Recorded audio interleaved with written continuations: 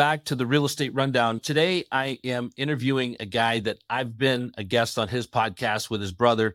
I've met him in person a couple of times, and I'm excited to be able to talk with my friend Tim Lyons, who is here to share how he has transitioned not only from a full career into real estate, but as we were talking before the show, is planning a retirement that is set up because of his real estate. So welcome to the show, Tim. Shannon, thank you so much for the opportunity to come on. It's always a pleasure to talk to you, bud. As we were getting distracted before the show, we have a lot in common. And the one thing that we do love is the foundation of this country, which is capitalism, and the fact that you can control your time, you can control where your future goes, but it's going to require a little bit of hard work. And Tim, you've definitely put in that work. Give my listeners a little bit of a quick snapshot of your career and what that entails and how you got to where you're sitting today. I love it. Thank you for the opportunity. So, Shannon, I've been a New York City firefighter for just over 18 years, 18 and a half years or so. And long story short, Santa Claus bought me a police scanner when I was, I think, 9 years old. And I attached it to my bike. And I used to follow the fire engines all over town. I grew up on a place called Lyons, which is in New York, and I couldn't shake it. I was 9 years old. I just literally could not stop following fire engines. That followed me through to college. I was at Providence College on 9/11/2001. And I woke up to everybody in my dorm going crazy, saying that New York City was under attack. And growing up just outside of New York City, I knew that I was going to know a ton of people. I couldn't understand what was happening. I was watching TV. Finally, it was the World Trade Center. And I knew that my dad and my uncles didn't work down there, so I was thankful for that. But come to know by the end of the day that my Uncle Al was a captain in the New York City Fire Department, and he was buried under Tower 2 of the World Trade Center. And before he had left to go to the scene, he was in charge of the fireboats at the time. He brought a special radio with him, and he was able to radio to the dispatcher exactly where he was. And their current radios at the time, they couldn't do that. So only because he had this special radio could he tell people where he was. But then and there, I was pre-med at the time, Shannon. I was an EMT. I was on the track to I wanted to be a trauma surgeon. But that night I decided I was going to be a New York City firefighter and finished out college, ended up not being pre-med anymore. And 2 weeks after graduating Providence, I became a New York City firefighter, and I've been doing that since I'm 22 years old. In the process, I became an ER nurse. I did that for about 10 years. That was my side hustle. People couldn't believe that I was a nurse on the side because that's sometimes people's main gig, right? That's a lot of times people's main gigs. But I loved it. I had 2 jobs that I loved. It was not the same every day. It was exciting. The bills were paid. I had a pension to look forward to. I had retirement accounts were getting funded.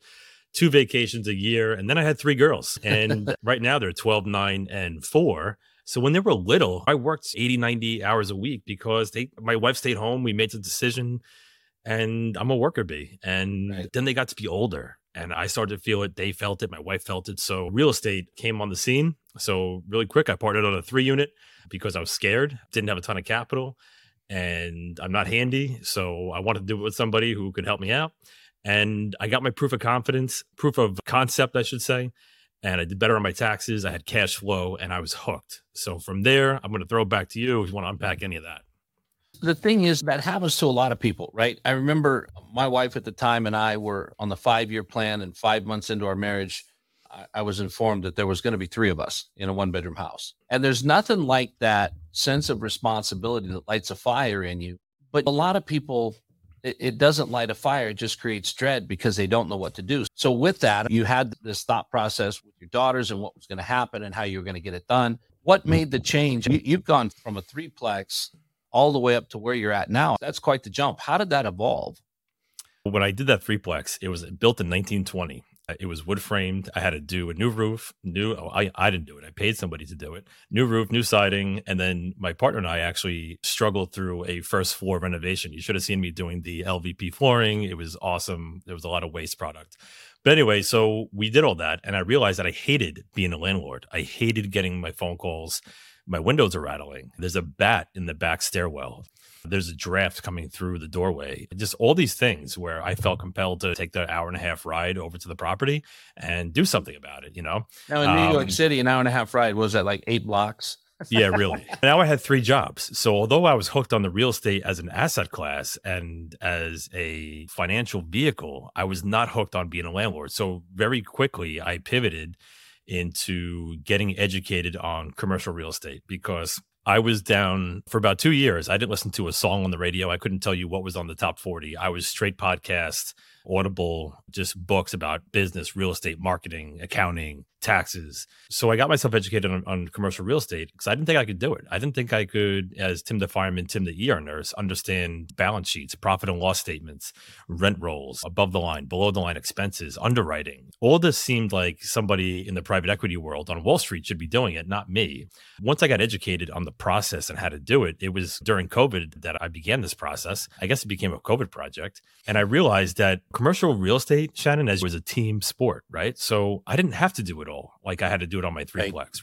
But I had to find out something that I was good at. And fortunately for me, I had my brother Greg, who lives in Virginia. He wanted to join me and we wanted to go on this journey together. So together we started Cityside Capital and we found out that we were good at raising capital for real estate.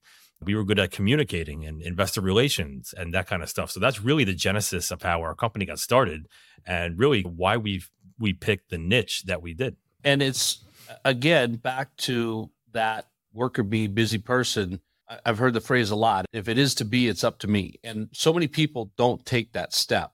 They look at that 3 girls, that's 3 weddings at a minimum. That's thank God I'm sitting down. For those of you listening, this is worth watching to watch Tim just wince at the thought of what that's going to cost. Yeah. And you've got all these things and all these responsibilities. And how do you free up more time?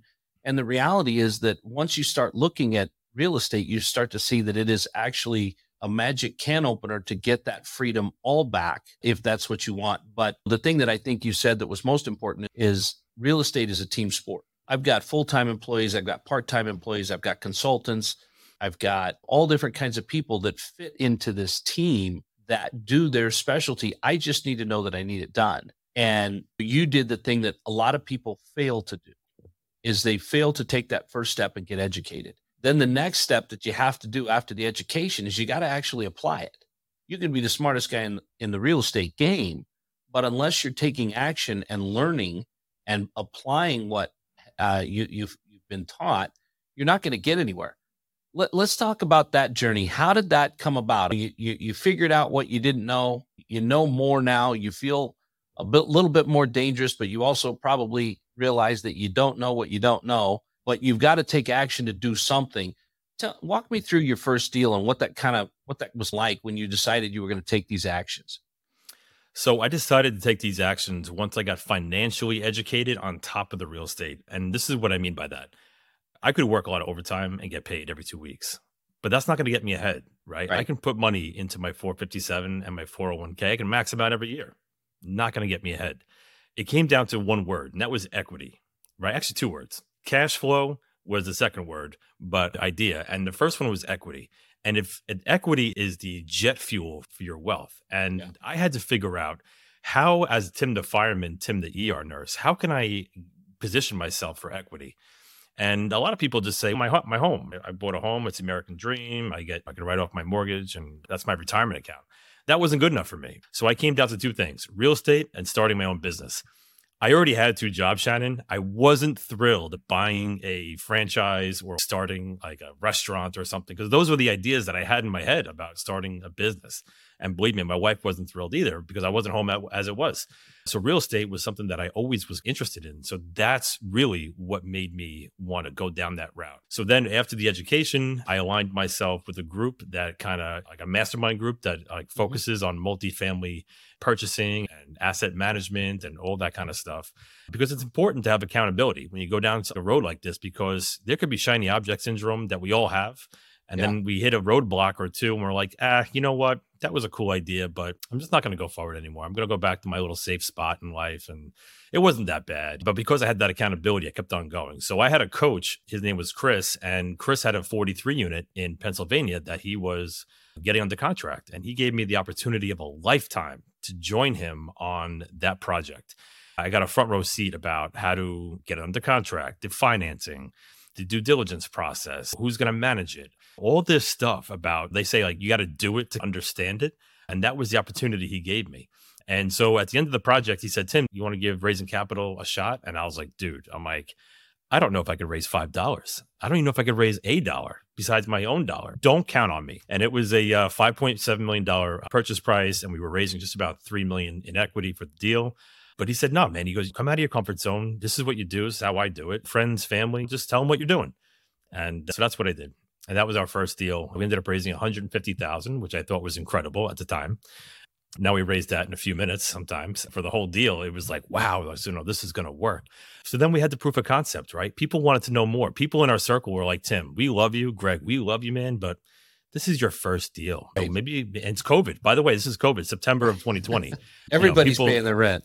Cancel rent movement is going on. Like people aren't at work. The liquidity environment was a little bit sketchy, right? But Chris had a relationship at a community bank at the time. And I'm, so all right, cool. So then the law of the first deal kicked in. I'm sure people have heard that.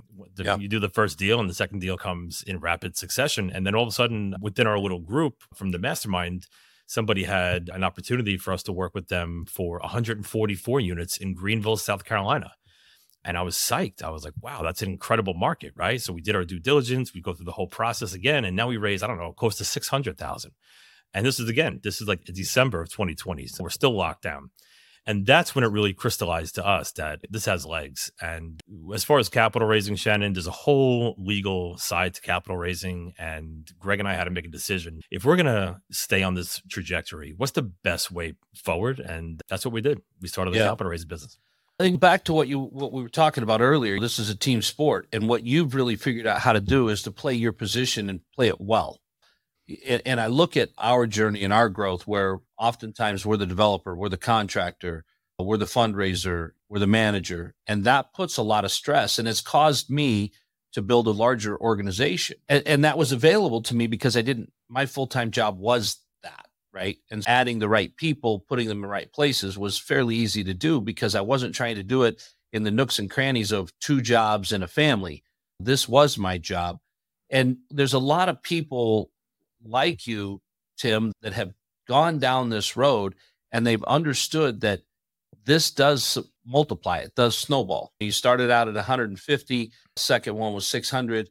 And I know you've gone on to raise multiple millions of dollars since then. And it becomes something that is now looking more and more like your primary focus. You and I talked before the show, you're 20 months out from retirement, and that's a very short window, especially in the real estate life cycle. But why did you focus on just capital raising? I think it's important that you did pick a position to play, but what was it about capital raising that made you feel like that was your and Greg's fit? This is a great question because I've thought about it a lot, right? So let's just go back, right? Where it's COVID, we're locked down.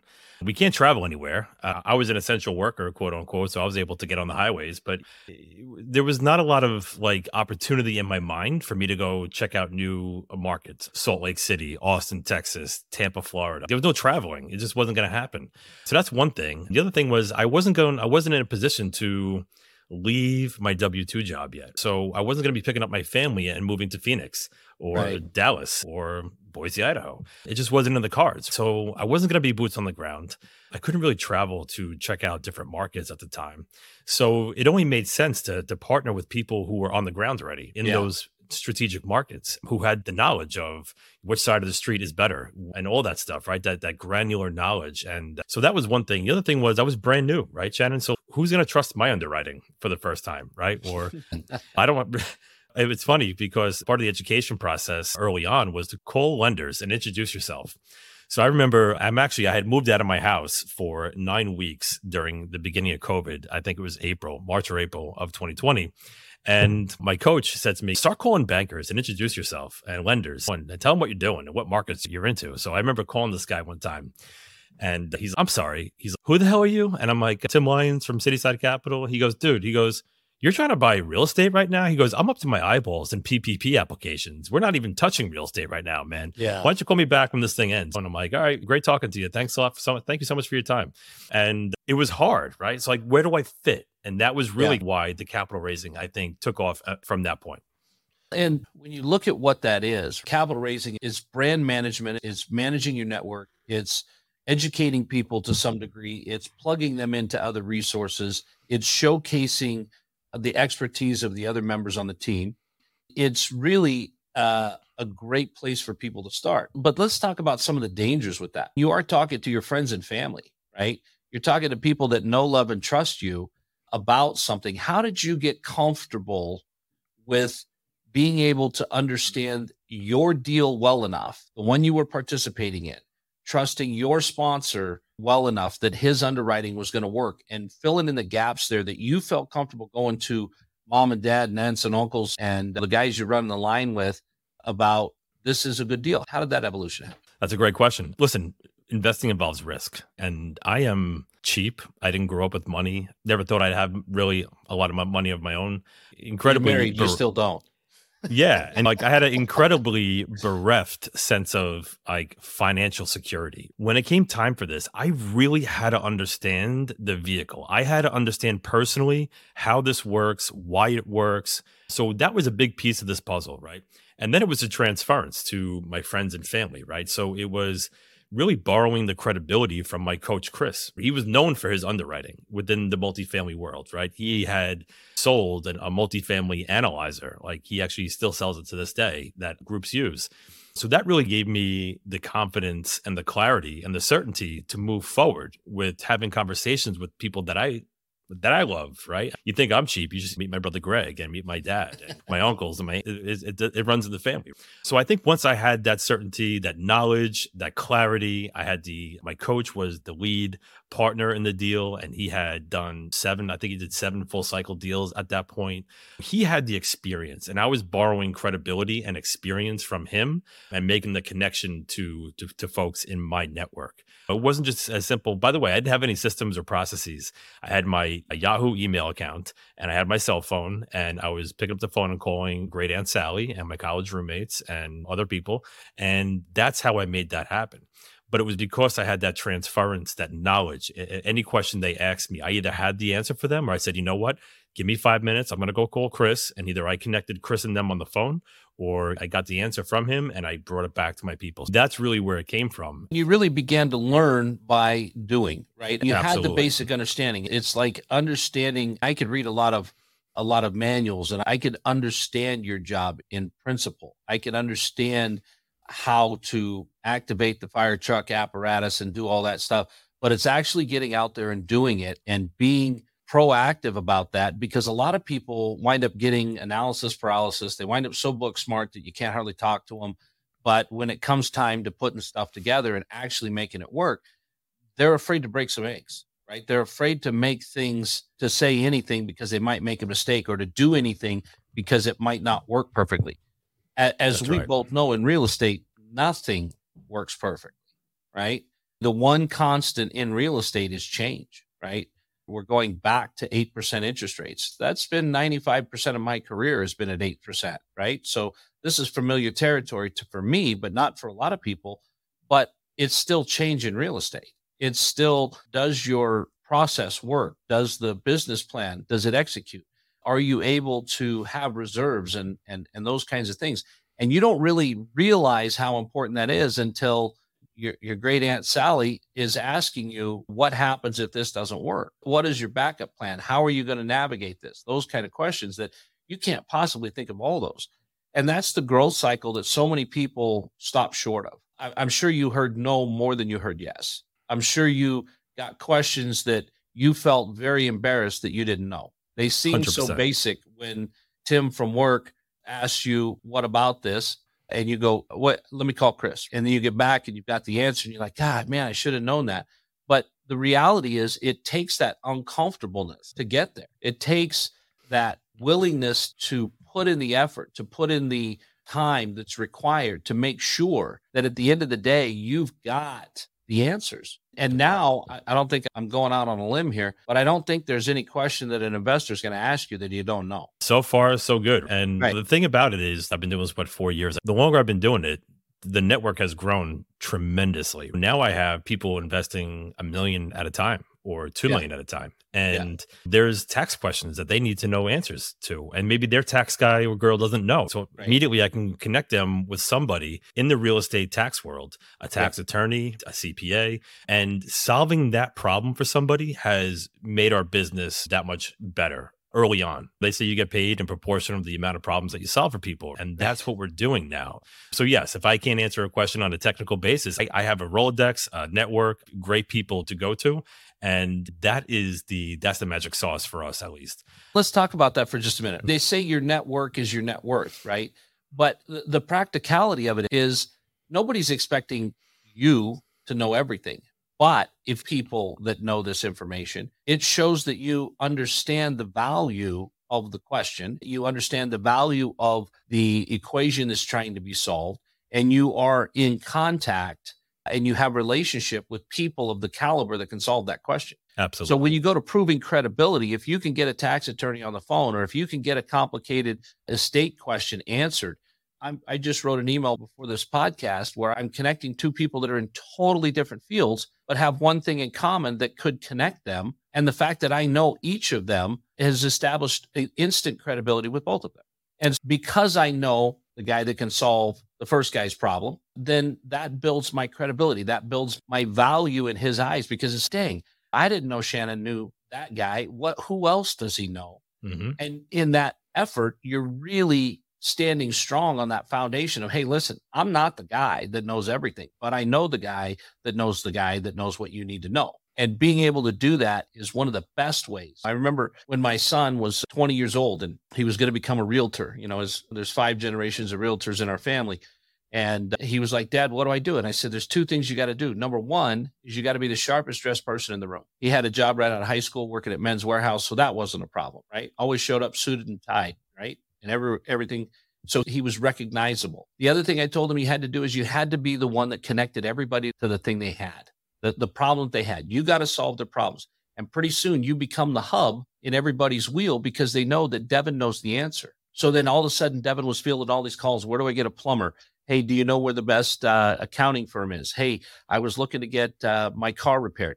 And there was times when he was reaching out to his network to go, hey, who's a good car repair guy? But he built so much credibility in such a short period of time by just knowing people that could take care of the need that someone had, that pretty soon they were calling him about everything. And now when it came time to sell the house, he was already the logical call. Yeah, you got no choice but to call Devin. He's my guy. That's right. Hey, Devin, do you know a realtor? Wait, that's not how this conversation is supposed to go. And a lot of people overlook that. A lot of people look past that and they go, man, I don't have a network, or I don't like doing that. But the reality is I don't know too many people that love networking, but I love doing it because I know that I can find value in connecting two people that have no other way to know each other that can solve that problem.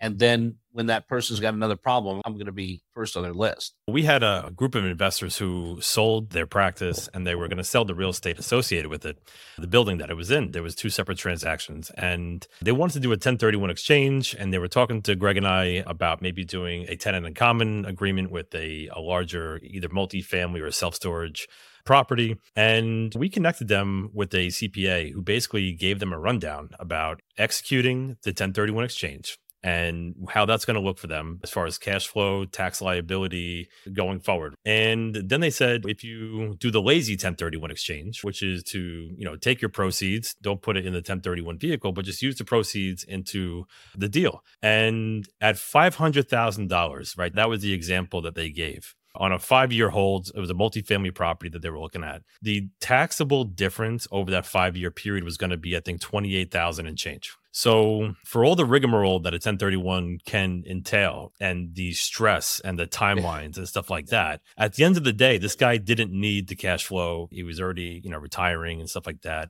but he wanted a place to put his capital. And when he found that answer, it was in front of him from a CPA, black and white charts, 20-page report. That was the key. And I'll tell you, that is one of our investors, right? Yeah. Because we were able to, not me saying, well, you know what? I've heard of this thing called a lazy 1031 exchange. And let me tell you about it. No, let me connect you with the guy who does it for a living. That's got 30 years experience and he can show you in a 20-page report. So that was the value of connecting folks and getting problems solved. And again, the guy is understanding that these are the caliber of people that will give you the time of day, that will help you solve that problem. And it's such an important thing that a lot of people in any industry forget, but it's especially essential in the capital raising industry. Because then we'll call this guy Sam. Sam's talking to a fellow doctor, and guy's talking about the same thing. Next thing he's going to do is you got to talk to Tim and his accountant, man, because those guys are magic workers. Next thing, you're involved in another transaction with another guy with a chunk of money that's got to have something to do with it. And everybody's built that trust. That's it. I think that as you continue to build your network, you're looking for those people, because by being of service and putting what they're looking for first, you're going to get what you need, right? You're going to get the referrals. You're going to get the investors. You're going to get those things, but it's about looking outward and trying to solve other people's problems, which is one of the main reasons why we've grown our organization to the size we have. I don't necessarily need to keep doing this, but the reality is I love solving other people's problems. I love helping people get out of the JOB. I love helping people figure out the path to retirement at 45 when it just dawns on them that they've only got a few years left to get there. And when you can solve those problems and take care of that, then you've built a bridge into their network and everybody they know. So what are a couple of the other things, Tim, that have become very important to you in the focus that you have with your business on capital raising, other than the networking and the knowledge base that you put together? Without a doubt, it's communication. It's great to run a business and have a lead generation strategy and a marketing strategy and getting people into the funnel and that whole thing.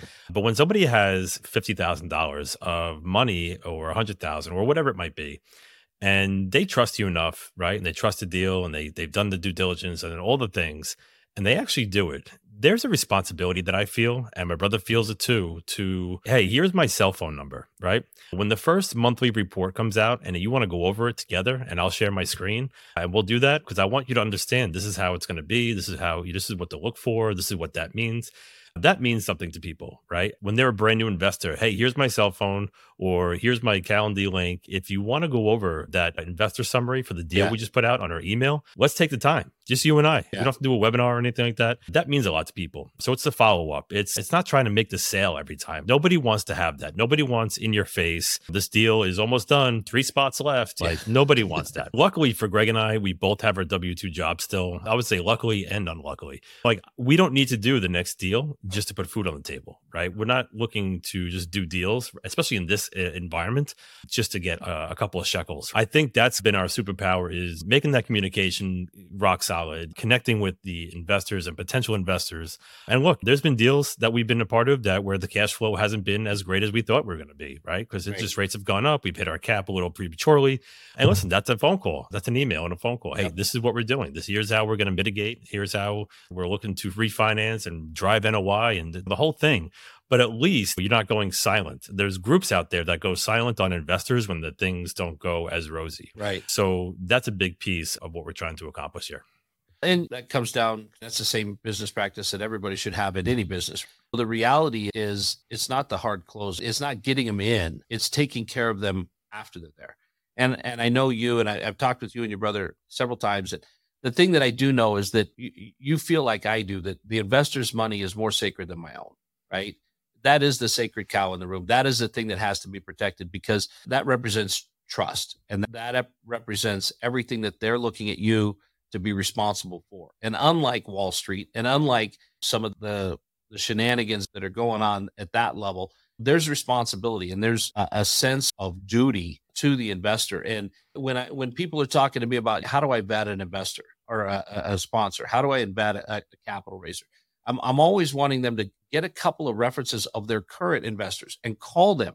Ask them what that communication looks like. How does Tim talk to us? Is he sending out an email once a month, once a quarter? Can you contact him?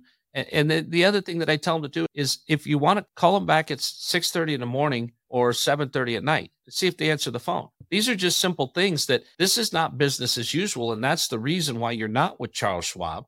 You're with Tim Lyons. That's the reason that you're invested in Main Street, not Wall Street, is because you're really looking for that accountability that doesn't exist in one realm. And the way that you get that is by working with people that you know and trust. And there's only one way to figure that out. But I really honestly wish more people would spend the time to vet who the money goes to, because there's you and I, we could sit here for hours and swap horror stories about the things that we've heard, especially in the current climate conditions that we have, the economy and everything with interest rates. There is turmoil in the market. These are problems to solve, not things to run from. Yeah, and that's why we do an incredible amount of due diligence on the front end of the sponsors that we work with, right? We want to know Yeah. a lot about them. Yeah. Yeah, It's a little bit exactly. onerous. It Yeah. costs them money. It costs them a couple of months of their lives, questionnaires, background checks, the whole thing. Because I want some people with some gray hair on the line with me, not somebody that goes to a conference over a weekend. They say, "Oh, I'm going to be a syndicator." Yeah.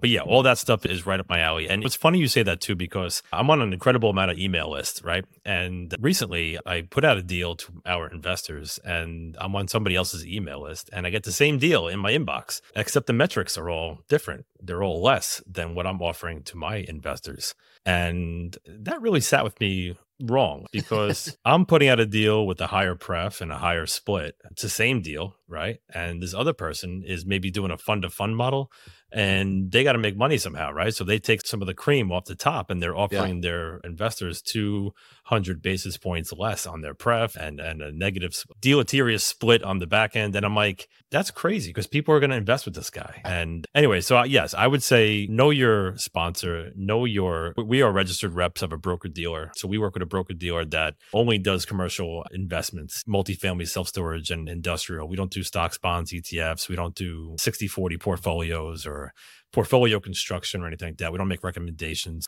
But you know what? Because we do that, Shannon, there's a lot of compliance and there's a lot of checks and balances. And when I saw that was a little cowboyish to me and it didn't sit right with me. So yes, make sure you know who you're working with. And the fact that you are registered with a broker dealer, right? There's more questions asked in that process than after a boys' night out, right? So you really, again, here's another level of transparency. Here's another level of education that you've undertaken to make sure that people know that you know, and that you're being, I wouldn't say you're being scrutinized, but you're being regulated. You're being held to a higher standard. And there's a lot of do's and don'ts that a lot of people are figuring out. They didn't do the do's and they did a lot of the don'ts, right? Or that the person that they've invested with has done that. There's that part where the due diligence should be on the investor, but there's also the part where the fundraiser needs to be accountable and responsible, just like the sponsor does. And that's the thing that I keep trying to impress on people, because we're like you. There is no hard close. This is what we've got. Does it work? If it doesn't, let's talk about the taxes benefits that you could have. If not, there's other people that I might say that you should go look at, but that doesn't mean that I'm recommending their deal, that I know these guys and I know they're good operators. You need to scrutinize the deal. And one of the things that we found to be incredibly helpful in that arena is then taking that time to educate that investor on what we are offering, why we're in the position we are, what the compliance that we have to go through is. And at the end of the day, oftentimes the investor goes, wow, thanks for helping me understand that. Now I feel more comfortable with who you are and what you're representing, that now I think I want to do that. And I think that a lot of people are just here going, now serving number 7, you came through the funnel. Here's the deal. You really got to do this deal. You really got to do this deal. And then it's off to what's next. If that person doesn't jump in right away, instead of taking the time to truly educate and learn and listen from them as well. You've got to understand that not every deal fits every person. There are other deals that may work better for them, and it may not be yours. But again, it's back to the network. It's back to understanding. It's back to educating. And Tim, I know that in our conversations, I've really come to learn that both you and your brother take this very seriously and have spent a lot of time, a lot of effort, and a lot of money, because I've seen you at several events where you've taken the effort to get to the place that you have the education and the background and the network and the things that are necessary to be successful at this. And so I want to thank you personally for taking the time to do that, because I truly believe that 2008 could have been completely avoided if we'd had a more intelligent investor. Well, unfortunately, we didn't. Everybody was doing all kinds of crazy stuff. We're seeing in this last bubble that there was a lot of crazy stuff doing. I don't think we're going to see it burst, but we're seeing a lot of fallout from investors that didn't do the kind of things that we've just talked about on the show. I really want to appreciate you stopping by the Real Estate Rundown and giving us that knowledge. If people want to know more about you, because they probably don't want to know about Greg, let's just be honest. Let's be honest. But if they want to know more about you and how they might find out more about the deals you're doing and the places you're doing them in, how do they get a hold of you? Yeah, you can email me, Tim, at citysidecap.com. Our website is simply citysidecap.com. And the phone number to reach us is 516-521-7762. And that phone is manned 24 hours a day, just like the fire station you That's work right. out of, right? That's it. All right. Tim, I appreciate you being on the Real Estate Rundown. Guys, if you would subscribe and like this channel so that we can see that you're appreciating the content and we create more of it. And until next time, guys, on the Real Estate Rundown, have a great day.